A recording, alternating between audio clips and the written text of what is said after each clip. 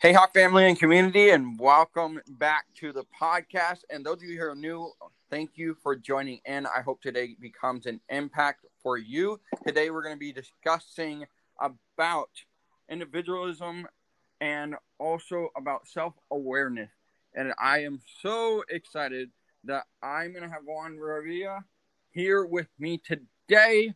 I'm so excited because has a whole bunch of experience, and not only that, but he has been a connection of mine. I've had coach online with him. He's someone that I respect tremendously, and I look forward to him being able to educate me and you guys because, like I always say, I'm not better than you. I'm learning with you. Are you there? I'm here. Thanks for that intro right there. That was awesome. How have you been? Not bad. Very busy. It's been a hectic summer, and I'm sure that's the same for everybody in every field. But in the baseball world, especially in the travel baseball world, we had our spring season, which got obviously postponed, but then it got smashed into our summer season. So we had spring and summer happening at the same time. I thought I was gonna be able to do it, no problem, but holy smokes, like the I completely forgot how much time is put into just one team. And now to do that times two in a condensed period of time was hectic, but it was fun. Also a blessing to just have the type of players that we have that were able to go through the same thing with not only myself but our coaching staff, and really just get through the summer is probably a bad way of saying it, because I felt like it ended up being as normal as we can possibly make it, albeit mask wearing and a lot of Purell. That's awesome to hear, and I'm looking forward to seeing all of the baseball program getting back on their feet and getting back out there because man, do we all miss baseball very much. Heck And yeah. so I want you to go ahead and tell a little bit more about your background and your experience in baseball and as a coach, as Okay. a player. I love for them to actually see and know that you have quite a bit of an arsenal and knowledge base and experience behind you. Yeah, no, for sure. Thanks. So, I mean, if you guys didn't hear, my name is Juan Rivera. I am currently the pitching coordinator for Antonelli Baseball. If anybody follows Matt Antonelli online, he has a huge following on Instagram. We have a giant YouTube channel that we have. I mean, you can find our philosophies and a lot of fun stuff too. We play video games online. We'll play MLB The Show online on live stream. That's always fun. But Nice. yeah, I work for Antonelli Baseball as the pitching coordinator. I've been doing that. This is now going to be my third year doing that. I fell in love with it because prior to this, I coached at the college level for 7 years. So I was at the college level for 7 years, and I decided to take a break, just personally, mentally. The college game was very difficult for me to go through. I now realize that it didn't really fit my personality and what I wanted to be as a coach, the way that I thought it would. Because the second I left college baseball, I emailed Matt Antonelli and I gave him my resume, and I said, "Hey man, I'm taking a year off. Here's my resume. Do you mind if I just come hang out? You don't have to pay me or anything like that." He let me come to the facility, gave me my own cage, and said, "Go after it. Do whatever you want." And after that night, he was like, "Wow, that was awesome," which made me feel good because it kind of gave me affirmation of the things that I was doing at the college level is kind of the way it should be done or somewhat should be done, especially coming from him, because he got drafted in the first round. He played Major League Baseball. Like, he's been around. He's been around. For him to kind of give me that affirmation was great. And I ended up falling in love with the player development aspect of what we do at Antonelli Baseball, and I never turned back. After that year, I said, I'm not going anywhere. Like, this is where I want to be. Just player development, focusing on how to create better people, students, and baseball players. And that to me was so much better than what I always call college baseball coaching a popsicle headache. You ever get like a brain freeze? Yeah. Drex, that's coaching at the college level, is just a constant brain freeze. Like that's the best way I can describe it. Um, at least my experience. So that's what I'm doing now. Prior to coaching, played. I played at the college level. Was very fortunate enough to travel a lot at the high school level and play all around the country and all around in different countries as well. Um, so that was always a fun experience of mine. But I've always had a passion for teaching. It's something that my high school and college coach both saw early. I didn't really know that until they gave me free reign to help other kids, which I thought was weird, especially when I was in college, where my college coach said, "Hey, I think you can help him." And I'm sitting there like, wait, I'm a junior and I'm setting up the closer. Like, what do you mean help him? He's like, go talk to him, go coach him up, go go coach him up. And I was like, okay. So I did that, and just seeing that trust now that I'm 32 years old now.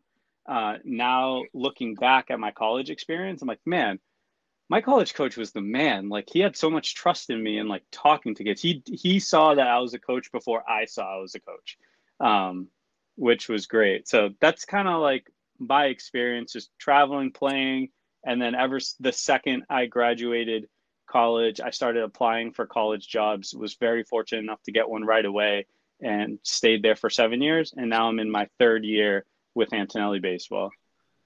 That's awesome to hear, and that's cool. And that's funny that you said that because about the coaching and the coaches letting you become the coaches. Last week, one of my coach, he said, "Hey, I need you to go help this guy out. He needs to work on his release point, and you can help him out with that. I know you can. Go do that with him, and we'll be doing our stuff over here." And I was like, "Wait, what?" Yeah, it's an interesting dynamic when a coach gives you that reign when you're still a player, um, and it was cool. So I know exactly what you're talking about there. Yeah, so it was cool. It was a great experience too because then I got to learn from him too, from different aspects of what he was talking about and why he felt this type of way when he was pitching and stuff like that. So I was like, "Oh, okay, that's different. That's unique. Here's what I can see from that." And then I was able to help him with that, and so then it was really cool to see that. And so I think what is really important is the next thing that we're going to be talking about, which is individualism. And when it comes to individualism, coaching specifically, I'd love for you to talk about that because I think nowadays when we see coaching and training, we see more and more clinics being ran rather than one-on-one lessons being ran. And of course, there's some money involved in that because you can make more money typically from clinics and stuff like that. Yeah. However, when it comes to individual coaching, I am going to let you take the ring on this because I want to learn from you and get your perspective on it. And so when it comes to individualism and coaching and training, what does that look like for you? And also, what is that to you? So it's a very loaded question because there's are a lot of variables that come into play, in my opinion, in my view, in how to train an athlete. I have a very individualistic approach to coaching when it comes to training guys. And just because you said like clinic versus one-on-ones, like I run 2 clinics per year, and you're right, like I do that to share knowledge, but then the financial aspect is very beneficial, right? So, but I only want to do two because I love like what really invigorates me as a coach is like that one-on-one, face-to-face, eyeballs to eyeballs, just communication, talking things out and trying to figure something out. I love that aspect. So outside of those 2 clinics, I never ever ever have more than 2 people within a 90-minute span ever. And I tell the parents that I'm like, listen, my approach is this. And I promise you, I'll never have more than one other person with your son.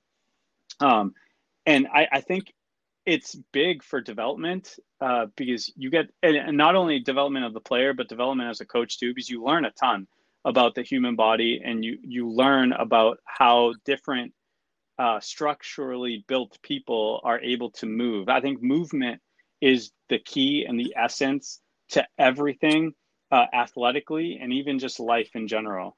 So when you can really bear down and create this baseline assessment on a player and break down where their weaknesses are, where their flaws are, but also where their strengths are, you want to be able to pinpoint those things and enhance the things they're great at and really attack their flaws. And I don't think, at least for me, I'm able to do that in a group setting. I have to do that in that one-on-one type setting. I think that's the best way to train guys. It gets them to develop at a much faster rate than if they were to just go into a facility and train in groups of 10 to 15 and just really work under this broad umbrella of these are our philosophies without really seeing the kid. And I think it's pivotal for parents, if any parents listen to this or any players listen to this, to really go to people who are, or go to coaches who are looking at how your son or daughter move as opposed to maybe mechanical flaws. Because again, I think movement is everything. If you can move better, your mechanics are going to be 10 times better without even having to like dive into that realm. So again, individually training guys, pinpointing what their flaws are, trying to fix those things, and then trying to enhance the things that they do well. On top of that, when you're in this one-on-one individual setting, you're able to understand how you should be communicating to this one particular person. Some kids, to use two extremes, some kids react very well to being barked at. Some kids react poorly.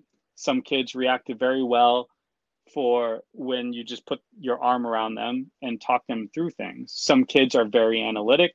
Some kids just need to know, like, see ball, hit ball, right? Some kids just that's all you need to tell them, and they freaking do it. And it makes your job easier.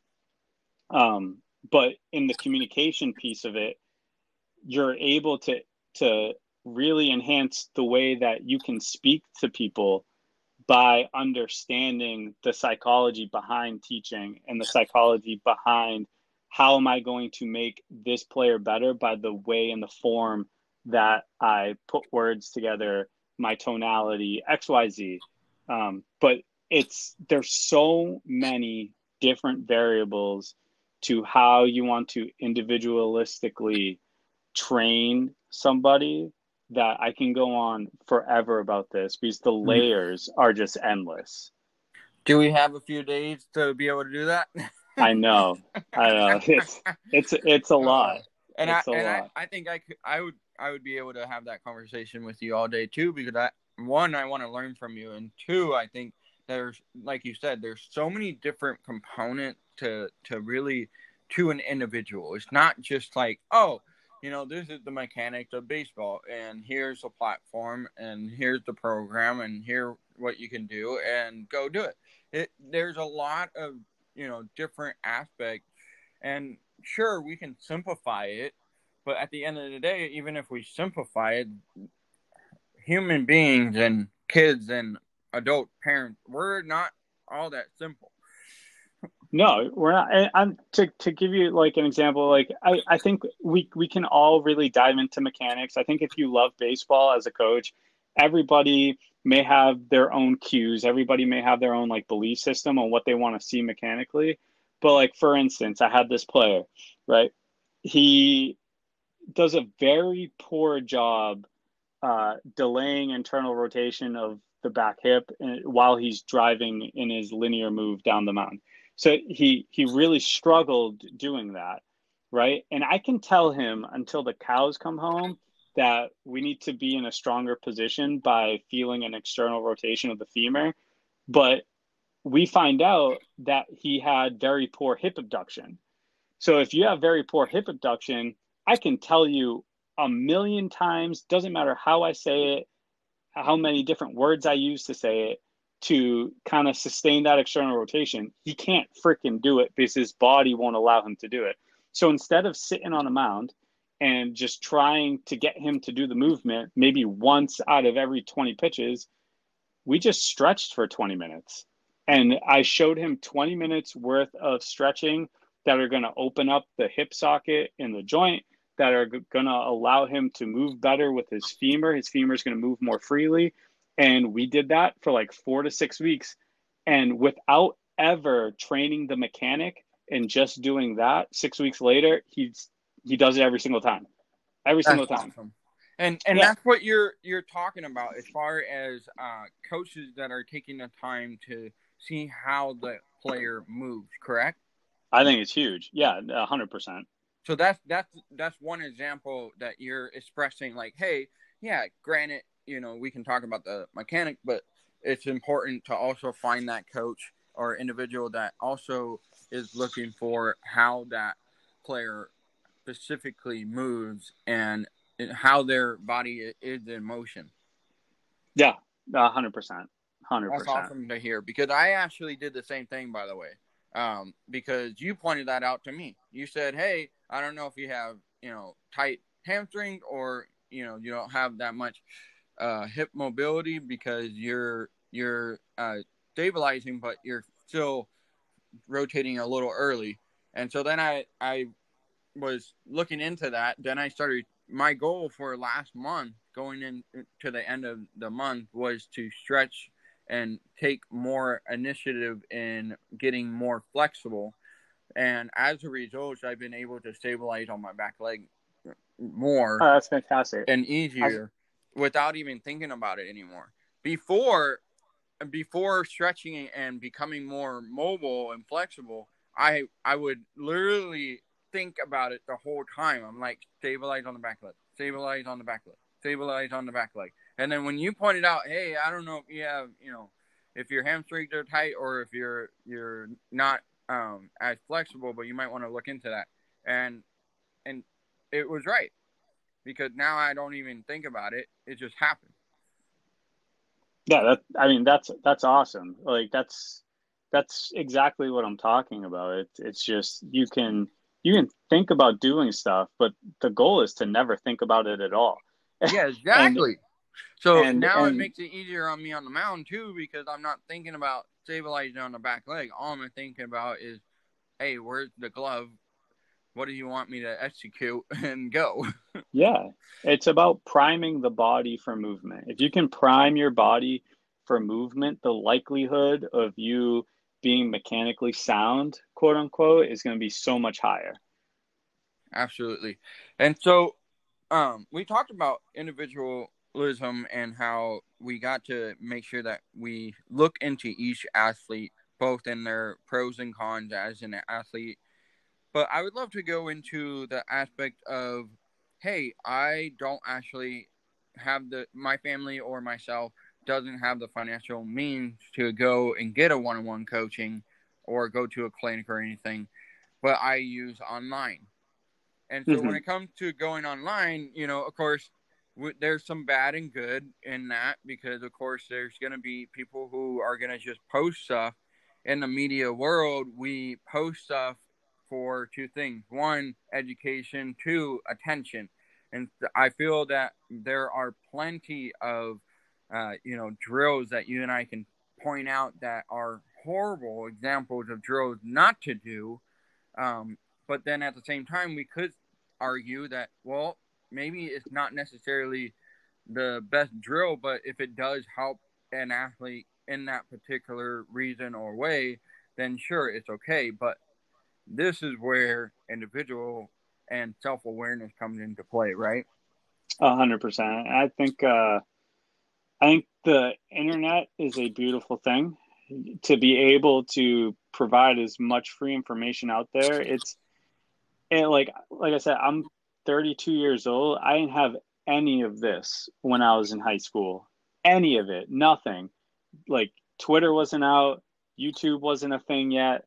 Like none of this existed. None of it. Instagram wasn't a thing yet.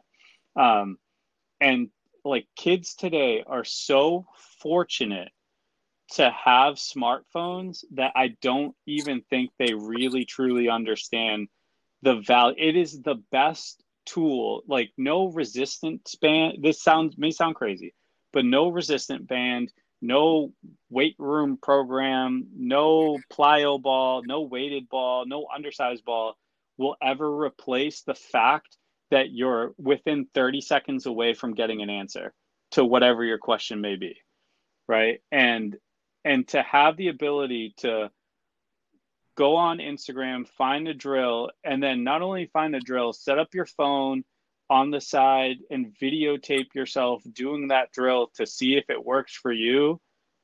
I don't think enough kids use that because it's such a tremendous, tremendous tool. And that's just like a little mini tangent that I just went on. But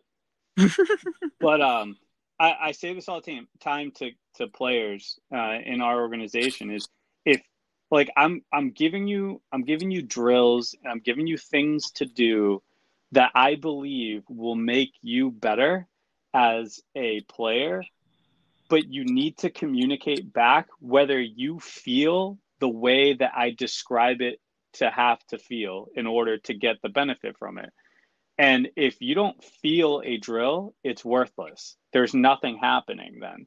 Like if you don't understand the concepts behind the drill and what you should properly be feeling within it when it's being performed, the drill isn't for you. And it doesn't mean that the drill is bad because somebody will feel it, right? But that one in particular isn't for you. And you just need to keep finding different ones that work for you. So if you don't have the financial means to get these lessons or to go to clinics or to do whatever, if you don't have the financial means and you have a smartphone, I bet you if you sat for a 2-hour period of time, you could find 100 drills, write them down, go out and perform them, and find 5 to 8 that you really effing felt. And those should be the 5 to 8 that you should do for the next 6 to 10 weeks. And then you reevaluate because your body's going to change, right? That your movement's going to change because things are improving. So after 6 to 10 weeks, you do that process all over again. You spend 2 hours, you get 100 different drills. Maybe some of the drills are the same that you didn't feel 6 weeks ago, but maybe you feel it now in week 7 because of the way that you move now. And I would just like recycle that process over and over and over and over again if I didn't have like the financial means to do stuff. That's really interesting. I actually didn't think of it that way or even look into that approach. So I like that. And I think that takes a different approach as well. And that's specifically going into drills. But let's say, what about the aspect of, hey, the getting, I want to make sure I phrase this right. So what about the aspect of maybe of warming up, the different types of ways of warming up and the different types of ways of cooling down, or should you even do either one? And then there's the aspect of, okay, when is there a certain sequence of doing the different drills? Now, this might be getting too deep and getting maybe to the next level, but yeah. Would you say that going into that would be just as important? Because, of course, when you go to a facility or program, they give you a certain type of warm-up and routine to do. But when you're not in that, you have to consider going into that. But let me get to the actual question I want to ask. You're saying that a kid wants to try all the drills and see if they have the same feel, what they say to feel. But how does a player go about that if they never felt it before? If they never felt it before, I mean, you'll probably know if you're feeling something that you've never felt before. This is the time where I tell our guys this all the time. We have certain moments within our practices where I need you to be thoughtful. And by that, it's like, okay, you throw the ball. I legit don't want you to throw another ball for 30 seconds, and I need you to freaking just think. Think as deeply as you possibly can. What did I feel during that throw? Where did the ball go? Did the ball go where I wanted it to go, at the velocity I wanted it to go at, in the location that I wanted it to hit? If the answer is yes or no to either of those, things can change, right? Different variables. Then you have to like really go back and think, okay, I felt X, Y, and Z. I think the best way to train that aspect, because if you've never felt it before and you have no clue what you're trying to look for, then I can definitely see some confusion. But the goal should be I think, to do that drill, and every rep, you need to ask yourself a litany of questions of what you felt and work from the bottom up. What did my feet feel like? Where were my knees, my thighs, my hips, my core, my arm? Like, what did all of those things feel like when I performed that? And the ball doesn't lie. So then you have to go to the result and see what the result was, and just be very thoughtful with it and really ask yourselves like deep driven questions. Don't just do it. Like, I can give a kid a drill and be like, all right, I need you to do 3 sets of 5, and he does 3 sets of 5 without thinking anything at all. And now like the mind is powerful. The mind understands what the body does and what the body just did and performed if you allow it to. So you just need to you need to be, I use the word thoughtful. You need to be very thoughtful with every rep and take your time in between to really process everything that just happened. Eventually, the human body will start understanding the feel. I like that. That's awesome. I think that I'm gonna need to do that more frequently because I don't do that. I don't necessarily do that every single time I go and do my bullpen, or when I go and do my long toss, or even when I'm just throwing and I make a good throw versus a bad throw. Like, taking that time and second to really just see how I felt. I think that's awesome. And that's I even for me. That's for any player. I think, not just individuals that are trying to do different training and stuff. I think Yeah, that really comes down to everyone. Any player, boy or girl, that is training should consider taking that moment to think, hey, how did this feel? And then go from there. I like that. I really like that. 100%. And there are different ways to program it. Like, you can just every time you go to the field, maybe one set of your throws or swings are going to be dedicated to that. Like, only 6 to 10 swings, right? Or maybe you program it in a way where the entire day is built around that aspect. There are different ways to program it, but it still should be something that you should have within your routine always. Just like having that connection between like the body and what the mind is thinking the body is doing. Okay, because I have had days where I do just specifically, like, for example, when I have mechanical days, I do have a time, like when I was working on my hip rotation, I would split my legs apart, and then I would just work on how does that hip rotation and driving the knee around feel like, so that way I knew how does it feel, and then connecting that with my body and my mind, and then being able, and then I would go and throw, and then just see, like, oh, did I feel that? Yeah, I did. Okay, cool. And Yeah, so it's I very I can important. see. Okay, so you can do it that way. You can do it where you're after, like, even if you just did an infield play and you throw it while you're waiting in line for your next turn, or for the come around the horn, you can think about that too. You could do that, right? Oh, 100%. And that's probably a great time for an infielder to do it because there's a lot of downtime. And do you know how many especially like off of fungos, do you know how many plays I see kids make, and they make the play off the fungo, but they field the ball the way they fielded the ball and threw it over. I'm like, oh boy, like that's not going to translate in a game. And it's like in their heads, at the youth level, they may think, well, the ball went in the glove, I threw it over to first, the kid caught it, and they just may see that result. But to really like and video comes into play here to really feel like, all right, were my hips down? Was my butt down? Was my back flat? Were my eyes behind the baseball there? Was my glove out in front of me? Did I see everything? Did I pick the right hop? Did I go through it? Were my feet still moving? Like that's where video really comes into play because you can really you can think you're doing it. And if you don't have the video to back up and confirm that you're doing it, um, it plays a bigger role than most in the fielding aspect of it. But you're right, that time, because we've all been on teams and we've all been on practices where it's a 10-man line and you field the ball and you throw it, or whatever the case may be, PFPs, whatever. Like, what are you doing between the 9 other guys that are fielding the ball? And I think you bring up a great point. That's a great time for that to happen. And I think when it comes to practice, too, you want to think about that stuff. Like, I'm okay with a player not caring how they got the result to make the play happen during a game. Oh, correct, because yeah. During a game, you just got to make it happen and do the best that you can. And then during practice, though, practice is where you need to make mistakes and need to allow yourself to really think about how you're executing so that way you will be able to execute more efficiently and effectively when you are in the game.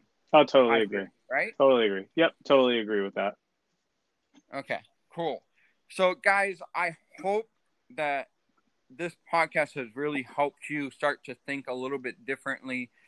Just remember, when it comes to individual coaching, self-awareness, you really got to acknowledge, hey, how am I functioning? How am I moving? And how am I doing in this aspect of the game? And I think that that's going to be a huge component to your success as an athlete on the baseball field.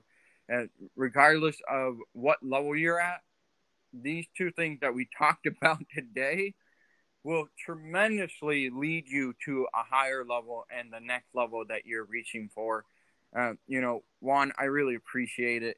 You taking the time today to join in. Is there, where can people get and connect with you before we get into the last 3 questions that I have for you? Oh, yeah, the last question that I have for you. Cool. Well, thanks for having me on again, first and foremost. And people can find me. I'm basically at every platform that you can think of. But Instagram is my first name, Juan, Juan, Cero, Cero, the number 10. That's my handle there. And it's basically my handle everywhere. But my 2 main platforms will be Instagram and YouTube. You can just type in Juan Cero, Juan, Cero, and it should definitely pop up on both. That's awesome. And so my last question for you is that when you said earlier in this podcast, you said that you did not have the internet when you were growing up and playing. And so when it came down to your training and stuff, was there a lot of experimentation for different drills that your coaches or yourself made up trying to execute a specific movement or mechanical thing? So now, like, this is funny. Like, I feel like my generation's like that final last generation of like old school in terms of like what we did when we were 8 through maybe 16. I literally, this is no joke. This is real life. 2 things. I lived in a brick house, which was huge for my development. I would come home from school and throw any ball. It could be a tennis ball. It could be a rubber ball. It could be a bouncy ball. It could be a baseball. I threw any ball up against the wall repeatedly. And if I were like, I would do this for like 2 to 3 hours without even thinking anything. And I felt like now that I understand movement, I felt like that time period really made me learn how to move because I would field the ball and throw it wherever the spot I fielded the ball. I have so much body awareness of where my arm is at all times. And I always go back to that, where I was nonsensically just picking up a ball and throwing it repeatedly. And I say this all the time. This is how Latin players get better. If you go to the Dominican Republic and Puerto Rico and you watch those guys train, the coaching down there isn't that great. They just do it a trillion times a day, that their bodies just figure it out.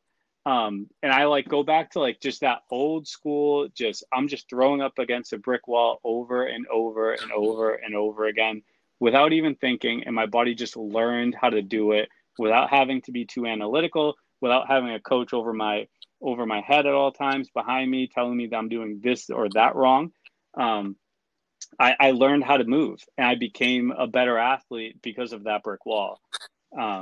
So like my story towards being able to play college baseball is interesting because I always go back to like literally just having a brick wall.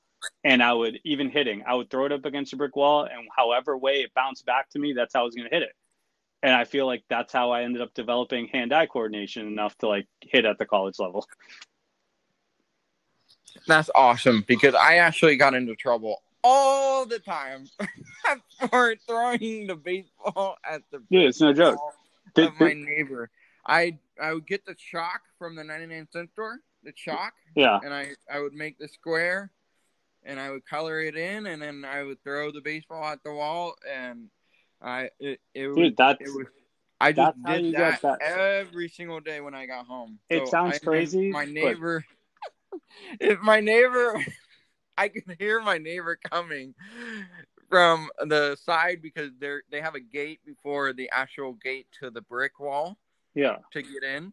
So then when I hear that gate rattle, I grab my ball and I go in. Because I know they're gonna yell at me for throwing the ball at the wall. But that's sometimes I feel like as a youth player, and I'm probably talking to kids that are under the age of 16, where your motor skills are really like developing and you really aren't like strong and stable yet. I still think there's nothing better than just going out and not even thinking about throwing or hitting, just doing it. Just flat out doing it repeatedly over and over and over again. Like there's a reason why an island like Puerto Rico with only 2 million people have arguably 3 of the top 5 shortstops on the planet from one little country. You know what I mean? Like that's mind boggling, but that's because they just, for hours a day, they just freaking just went out and did it. And this is no joke. My parents, because I live in New England, so it snows here in the winter.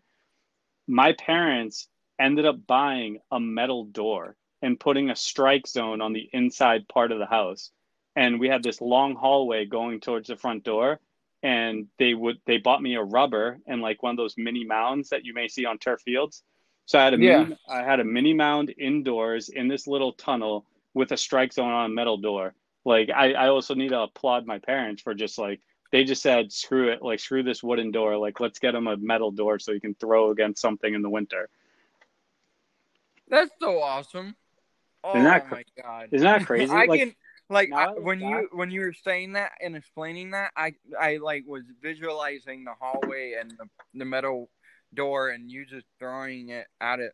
Did you throw an actual baseball or did you throw no, they got me those they got me, you know, those like rubber squishy baseballs? That's what I would throw. Yeah. That's what I would throw indoors. That's funny. Because I don't know about you, but growing up, we were told not to throw any balls around the house. Dude, I broke a TV. I broke our TV. I broke like countless of like glass china stuff in our house, like countless as a kid. Constantly like getting. And so here's the best part, and this is where my parents are a total blessing. I never got yelled at for it. They just like continually were like, just be careful, but they like still let me throw indoors. Like you guys were way too kind. Now looking back, like me just breaking stuff left and right. Oh man. I think that's when they came up with the idea of like, let's get a metal door and a hallway and just throw them in the hallway and just be like, just go. Stop throwing in the living room. Oh man.